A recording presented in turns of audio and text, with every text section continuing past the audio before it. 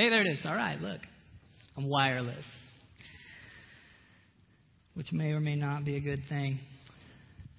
Well, good morning, everybody. It's good to have you guys with us today. It's so awesome. I love worship. Can you tell? I love my job. I love doing what I do. I love being able to just stand and declare God's word through song, and to just praise Him for just everything that He is and that He does for us. And I'm driving James crazy right now by moving around all over the stage. It's a gift. It's a dark, dark gift. Look, I'm going to do it again. Oh, it's paying attention.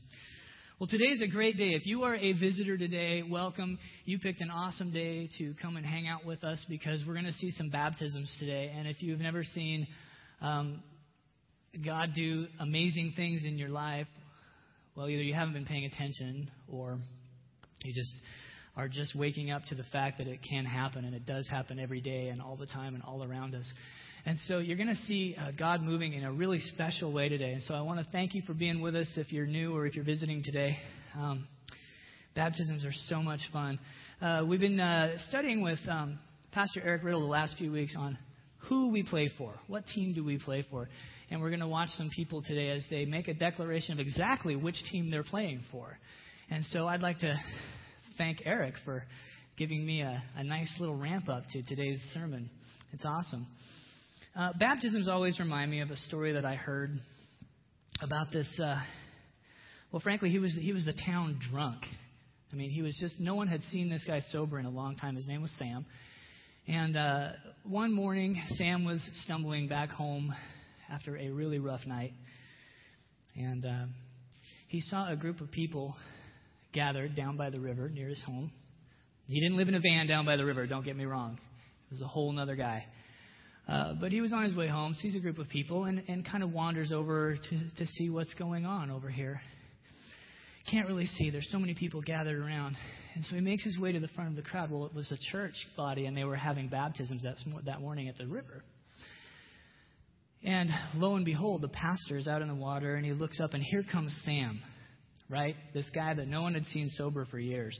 Here he comes down to the front of the body. And he was thinking, praise the Lord. This is so awesome. Sam has got himself a part of Jesus and he wants to get baptized. So he wades out there and he grabs Sam by the elbow and guides him into the water. He's just overjoyed. His heart is swelling and he's just so happy for Sam, right? And so he takes Sam and he dunks him under the water. And he pulls him back up and Sam's a little startled. And he's kind of blinking the water out of his eyes, and the water was cold. And he says, Sam, son, have you found Jesus? Sam goes, no. So the pastor is a little bit confused now, and he dunks him under again. This time he holds him a little bit longer. Maybe it'll work. And he brings him back up again. He says, son, have you found Jesus? Sam is really a little shocked at this point. He's kind of, no. So one more time. Pastor's like, all right, we're going to give it all we've got today. And so he holds him down again. This time he holds him down until Sam, you can start to feel him kind of panic. You know, that panic that like when you're holding somebody under for a little bit too long. And he starts to push against him. And then he brings him back up again. He says, son, have you found Jesus? And he's coughing and sputtering. He's blinking the water out of his eyes. No one has seen Sam this sober in a long time. And he's just kind of taken aback by the whole thing. And he looks at me and says, are you sure this is where he fell in?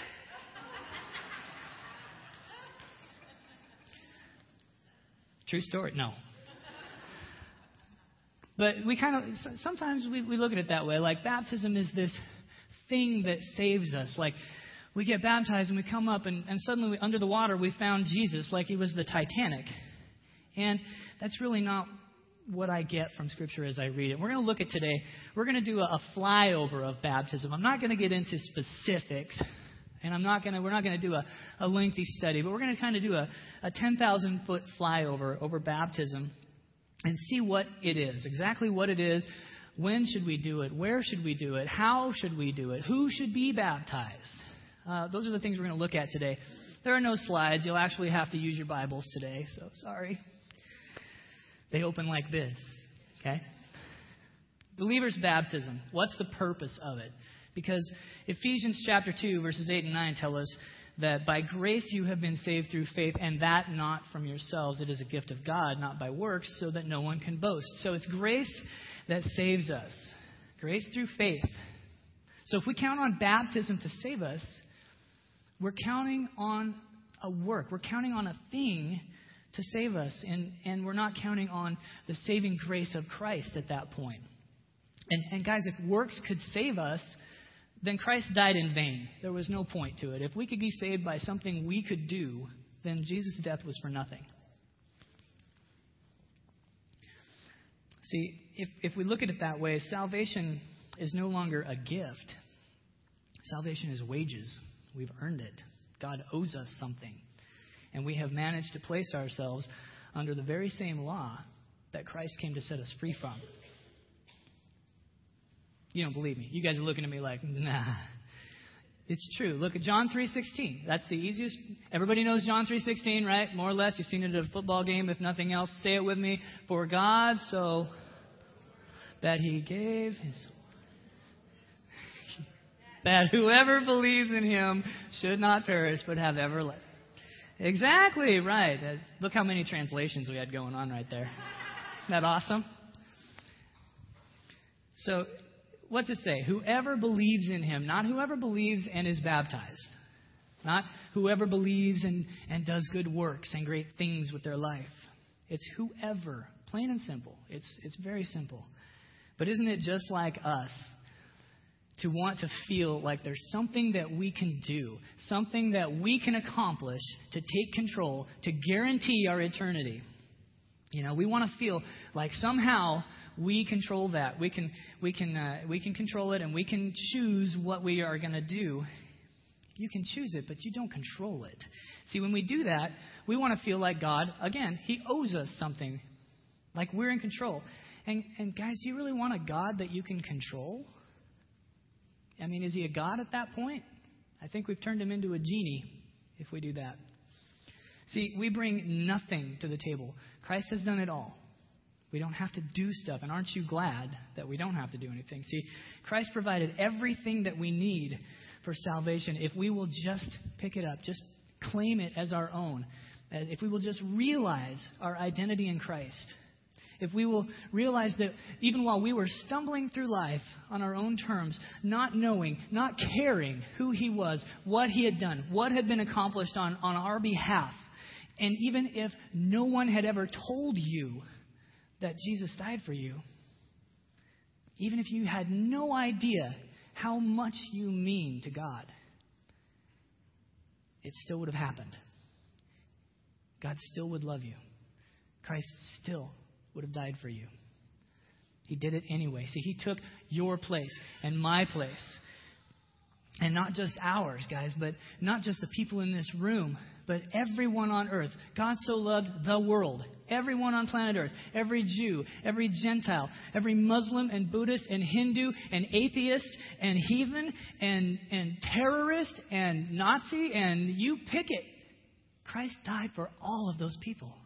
All of us. Regardless of where we're at, what sin we were in, or whatever condition we were in. It happened for all of us. You see? And why? So that we could live in him. So we could live under his wing. And he could live through us. If only we would. If only we would do it. We could take him out of the four walls of this church.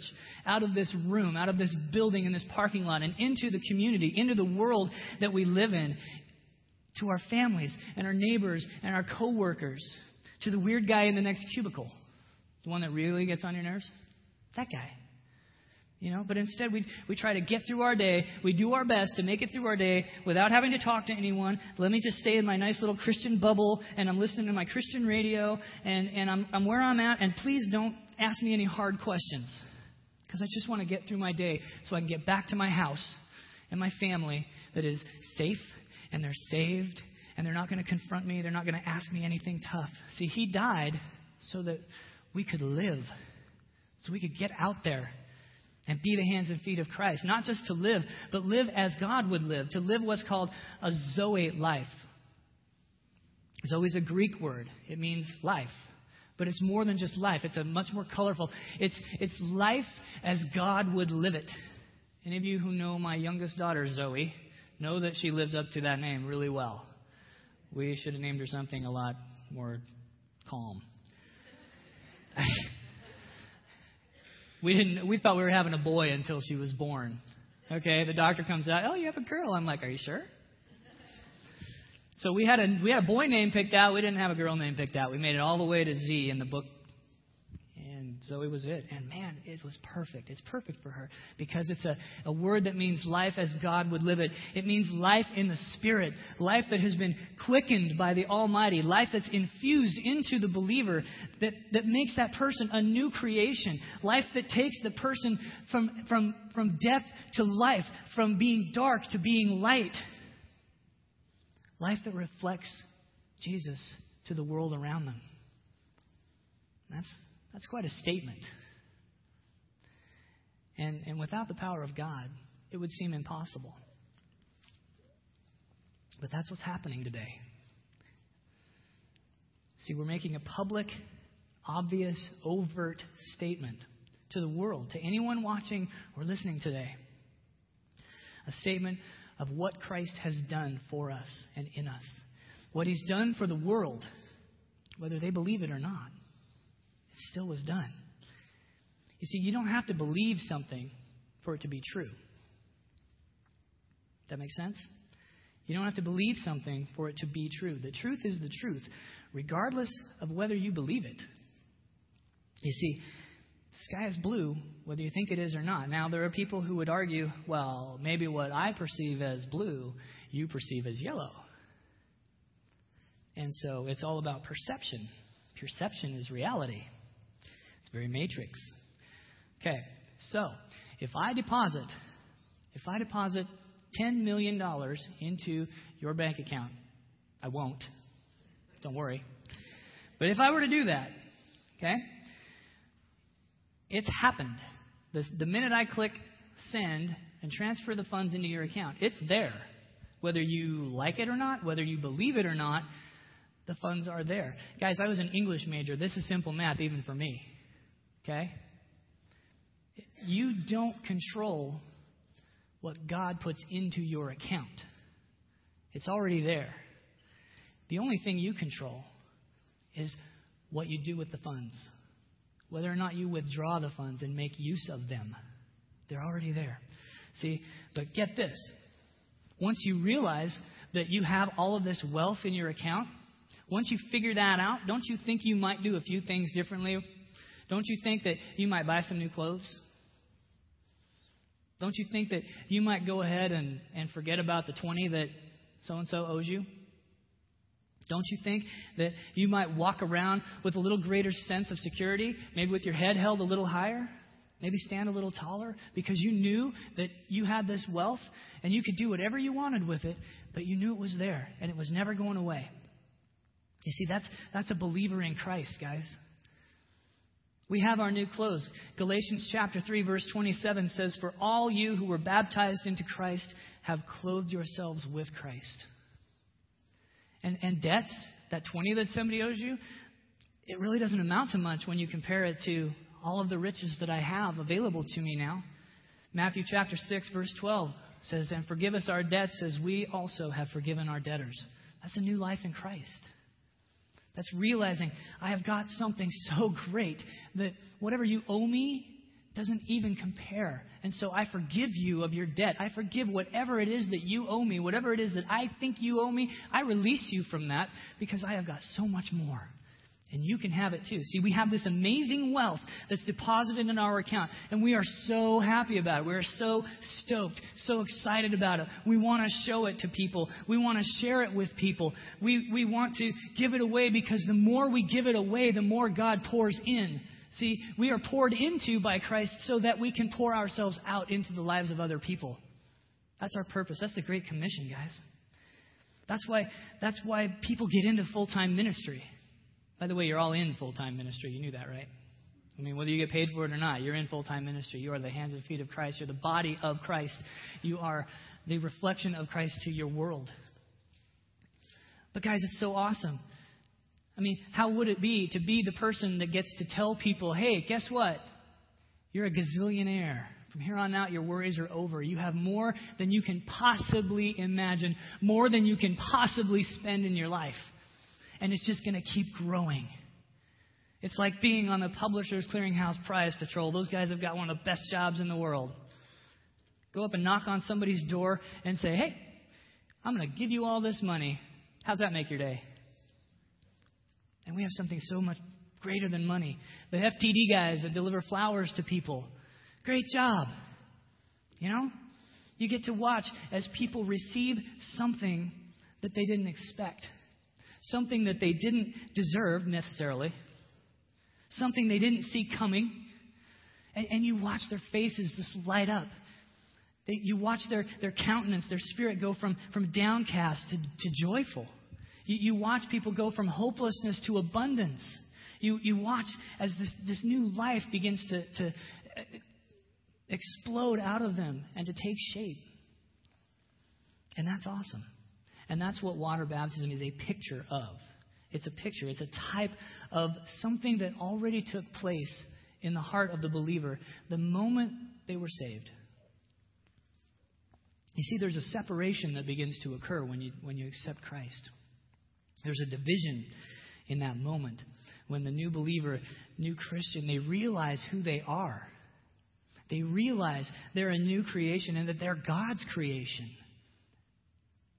And that He sees them now. He sees them as holy and He sees them as righteous and blameless.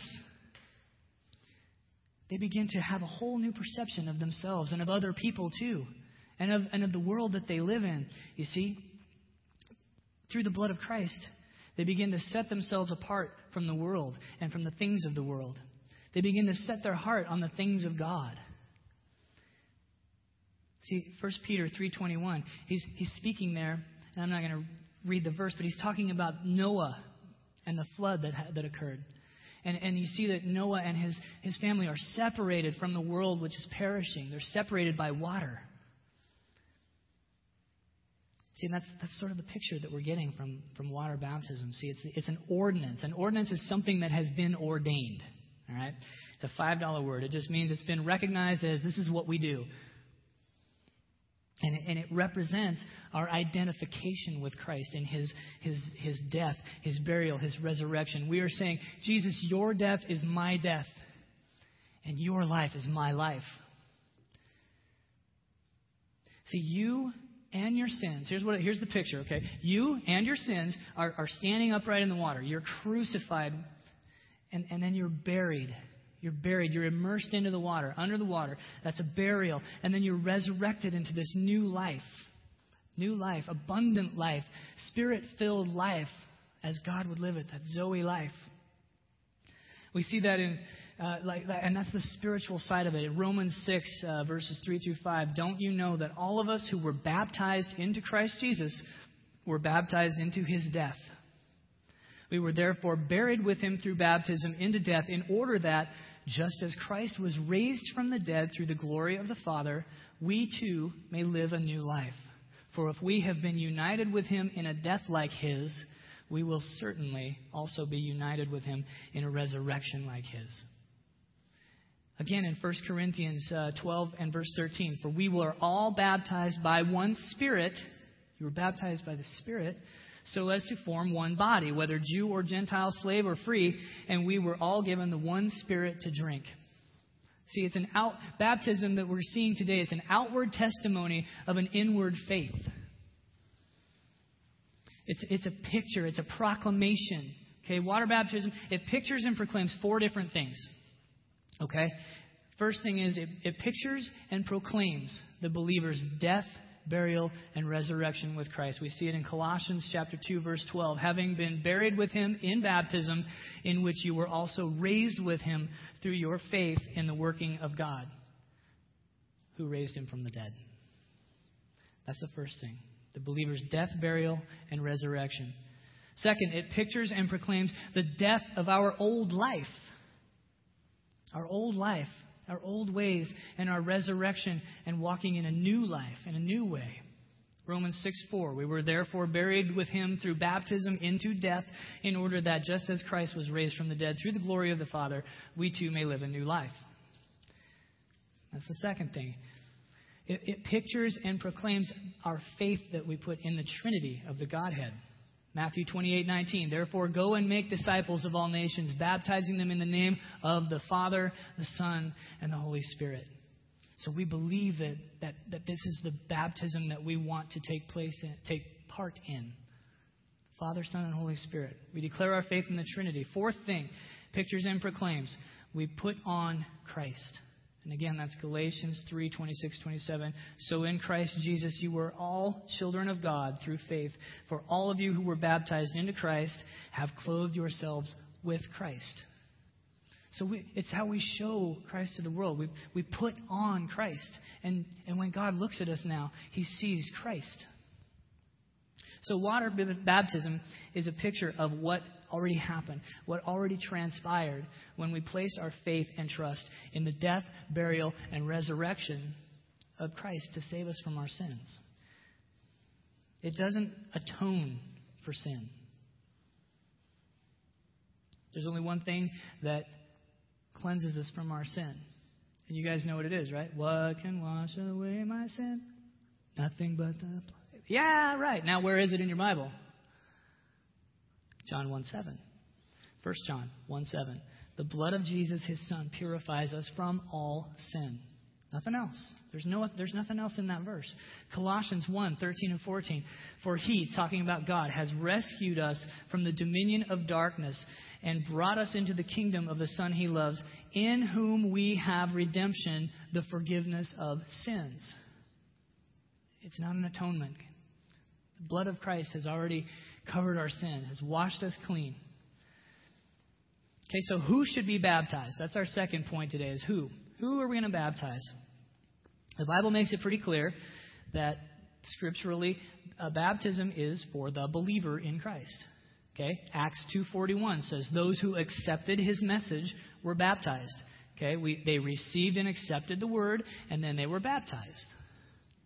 Acts 8:12, 36, and 37, we see that people believed, then they were baptized. Acts 10:43, 44, 47, they believed, they received the Holy Spirit, and then they were baptized.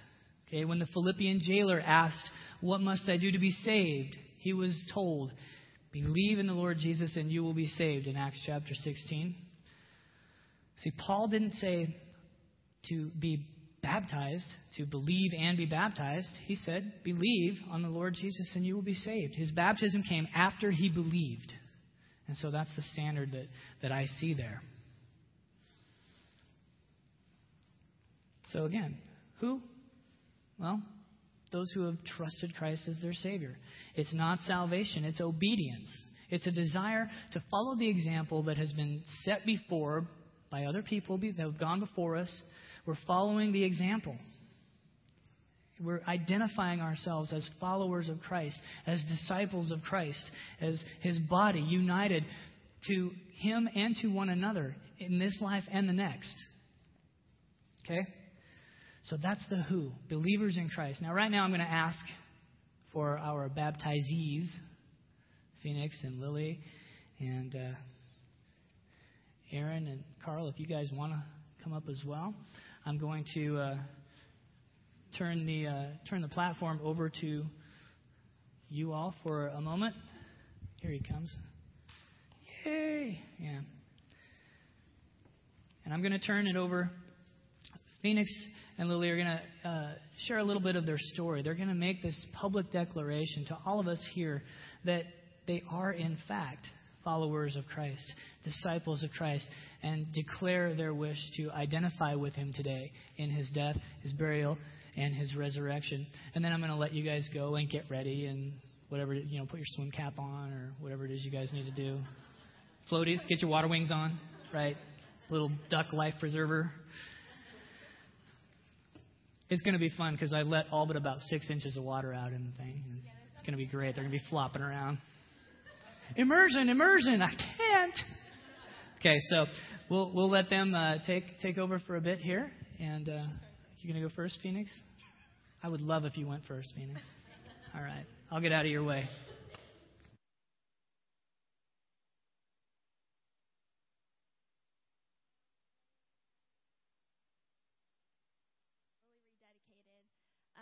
I kind of began my walk with God 2 years ago after I went to Lift Camp. It was awesome. Definitely was a huge life changer. The past 2 years, I've honestly learned so much, and God has shown me so many things. And kind of as I'm going off to college, I think I'm honestly ready to be baptized, and I think it's just a huge symbol of grace, and it's just a very symbolic thing, and I know I'm ready to do it, so pumped.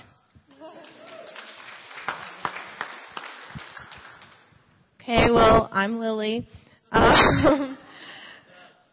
Hey.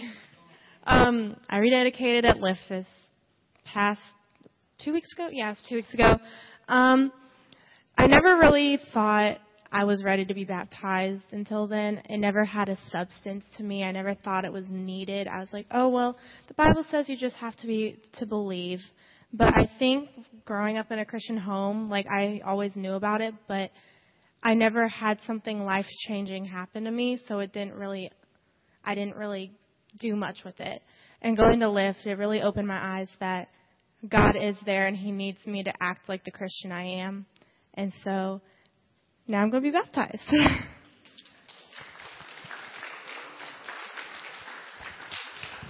And do you want to do your confessions of faith up here right now, or you can do it in the tub? You want to do it in the tub? Okay, we'll do it in the tub. Yeah, you guys can go ahead and go get changed. We'll finish up here. Thank you so much. So awesome. All right, so that's the who. There go a couple of the who's now. So that leaves us with when and where. How about right here, right now, right? So when are we to be baptized? When should the believer be baptized? The Bible shows us that water baptism followed shortly after the spiritual baptism, the new birth, shortly after the belief. See, we look at the example even Paul in Acts chapter 9. As soon as the something like scales fell off of Paul's eyes, his sight was restored, his vision was restored. He was baptized immediately. He got up and was baptized, the Bible tells us. We look at Cornelius and his friends and family that had gathered and heard the gospel from Peter. That we see that they were baptized the same day in Acts chapter 10. We see the Philippian jailer in Acts chapter 16. So looking at the question of when are we baptized, if we use Scripture to answer, I would say as soon as you can. As soon as you can, after you've believed. I think it's more a question of your heart than your timing. Because again, it's not the baptism that's going to save you. You were saved the minute you believed, the minute you accepted and realized your identity in Christ and understood that. You're saved. You're in. You're included. And then you begin to want to follow in the steps of Christ and those other fathers that have come before us. So you were placed into the body of Christ the moment you were saved. Galatians 3:26 and 27. So in Christ Jesus, you are all children of God through faith. Now you want to follow that miracle of spiritual baptism or that belief now with the physical picture, the physical immersion into water. Looking at Acts 8:38, 10:47, 16:33. And then we look at where. Where should we be baptized? Well, I would say with other people, in the presence of other believers that are going to encourage you, people that are going to witness and feel and have joy for you and encourage you into this next step in your faith.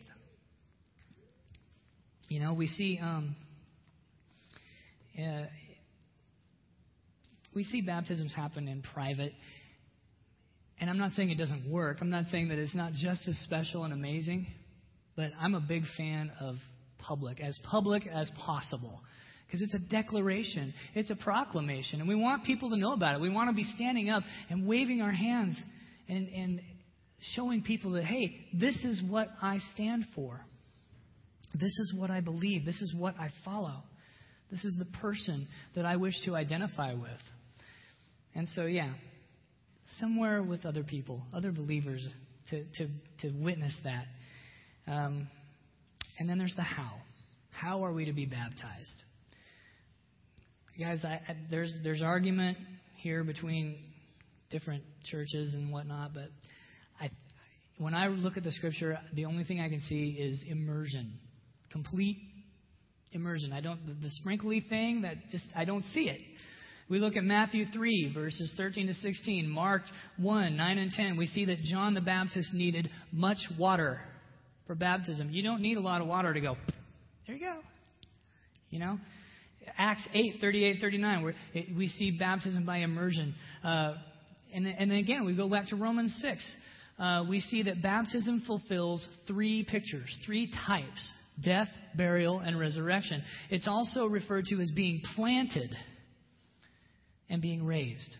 So it's easy to see, guys, where the only way that baptism works to fulfill all three of those pictures is by immersion in water.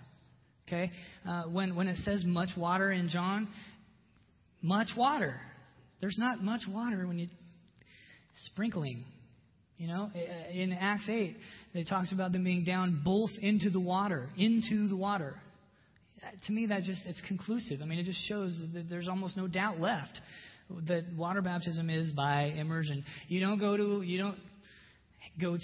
a cemetery. I don't imagine many of you go and hang out in cemeteries anyway, but if you go, you will notice that there are not caskets sitting on top of the ground with dirt sprinkled on them. That would be weird. We don't do that. We bury them, and that's the picture. It's burial. Okay? So, why? That leaves, only thing left is, why are we baptized? Why are we doing this? Why are we here? What's the thing? If you haven't got it by now, I'm going to run it by you one more time. It is how we identify ourselves with Christ. Okay? Colossians 2:12. It's an identification. This is why we should submit to water baptism. Romans 6. It is literally a picture of our death, burial, and resurrection in newness with Christ. It's an act of obedience after our salvation. It's not an act that gains salvation. We have our salvation, and then we want to follow in the steps of Jesus and of the other church fathers that have gone before us. Okay? And here's a big one. Because it pleases God. I mean, how many of us want to please God? I'm in, you know? James, yeah, right here. You did. Just there. You just pleased him. Good job.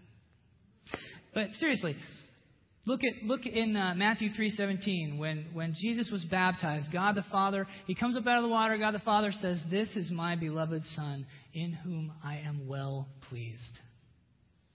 When we follow that example, when we follow the examples set before us by Christ, guys, most definitely we are pleasing the Father. It's a testimony to the world. Jesus said, "Whoever acknowledges me before men, I will also acknowledge him before my Father in heaven." That's Matthew 10:32. See, baptism is a public testimony of our faith in Christ. It's how we identify ourselves with him.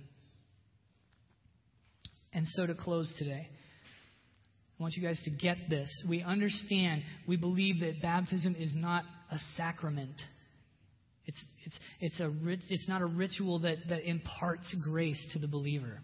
It's an ordinance. It's something that has been ordained, something that has been enacted as proper and pleasing to the Lord, and the thing to do. We're not saved by baptism. We're saved by our faith in Christ and his blood. 1 John 1:7. The blood of Jesus purifies us from all sin. It's an outward symbol of what has already happened in the hearts of these young ladies and of all of us who have trusted Christ for our salvation. And so today, we get to see this all happen. We get to witness this all in action. If you're visiting today, again, great day to come. Great day to come. Welcome. Because you get to watch, get to see someone, a couple of someones, who have placed their faith in Jesus. You get to watch as they step forward, another step into their faith. They proclaim to all of us here that, yes, I am a follower of Jesus. And yes, I do stand for him and with him. And yes, I will proclaim him and display him to this world. We get to watch and witness as these two young ladies declare that they are new creations.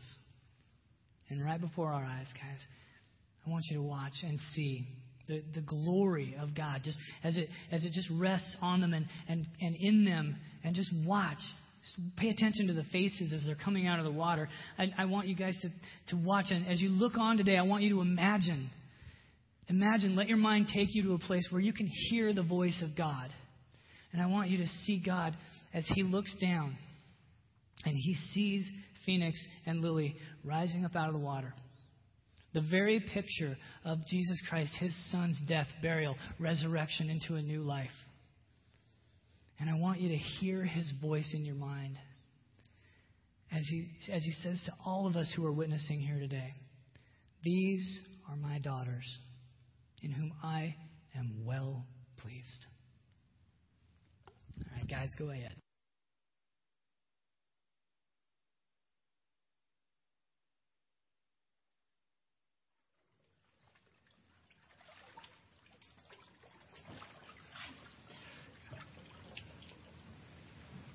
Lily, would you confess your faith after me? I believe that Jesus is the Christ, the Son of the living God, my Lord and Savior. So with great honor as your father and an elder of this church, that I baptize you in the name of the Father, Son, and the Holy Spirit. To ascend alive in Christ.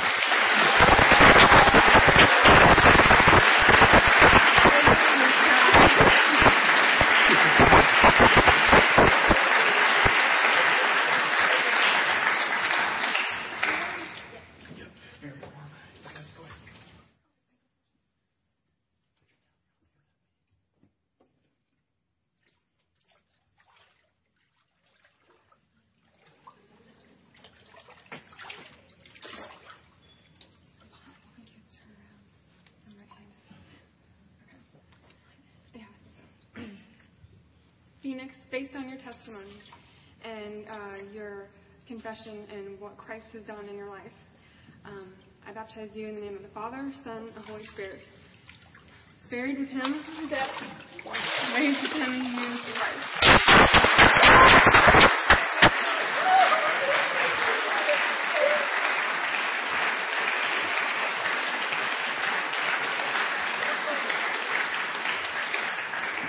That is so awesome. It is so awesome. It is so, it's just, it never gets old. You know, you guys, it never ceases to amaze me and to see the power of God in a life and what happens when we begin to walk in this newness of life and we begin to see changes take place. It's an awesome thing, and you can't say it enough. I can't even begin to describe how it makes us all feel every single time. Because you never watch a baptism and then they come up in the water and there's like some lackluster applause. Everybody's like, all right, good job. It's always like that. It's always a huge declaration. It's always huge, just thunderous applause and praising God and seeing awesome things happen. And so we're gonna finish up. We're all done today. We're gonna finish up with one more song. And so if I could, I'll ask you guys to stand with me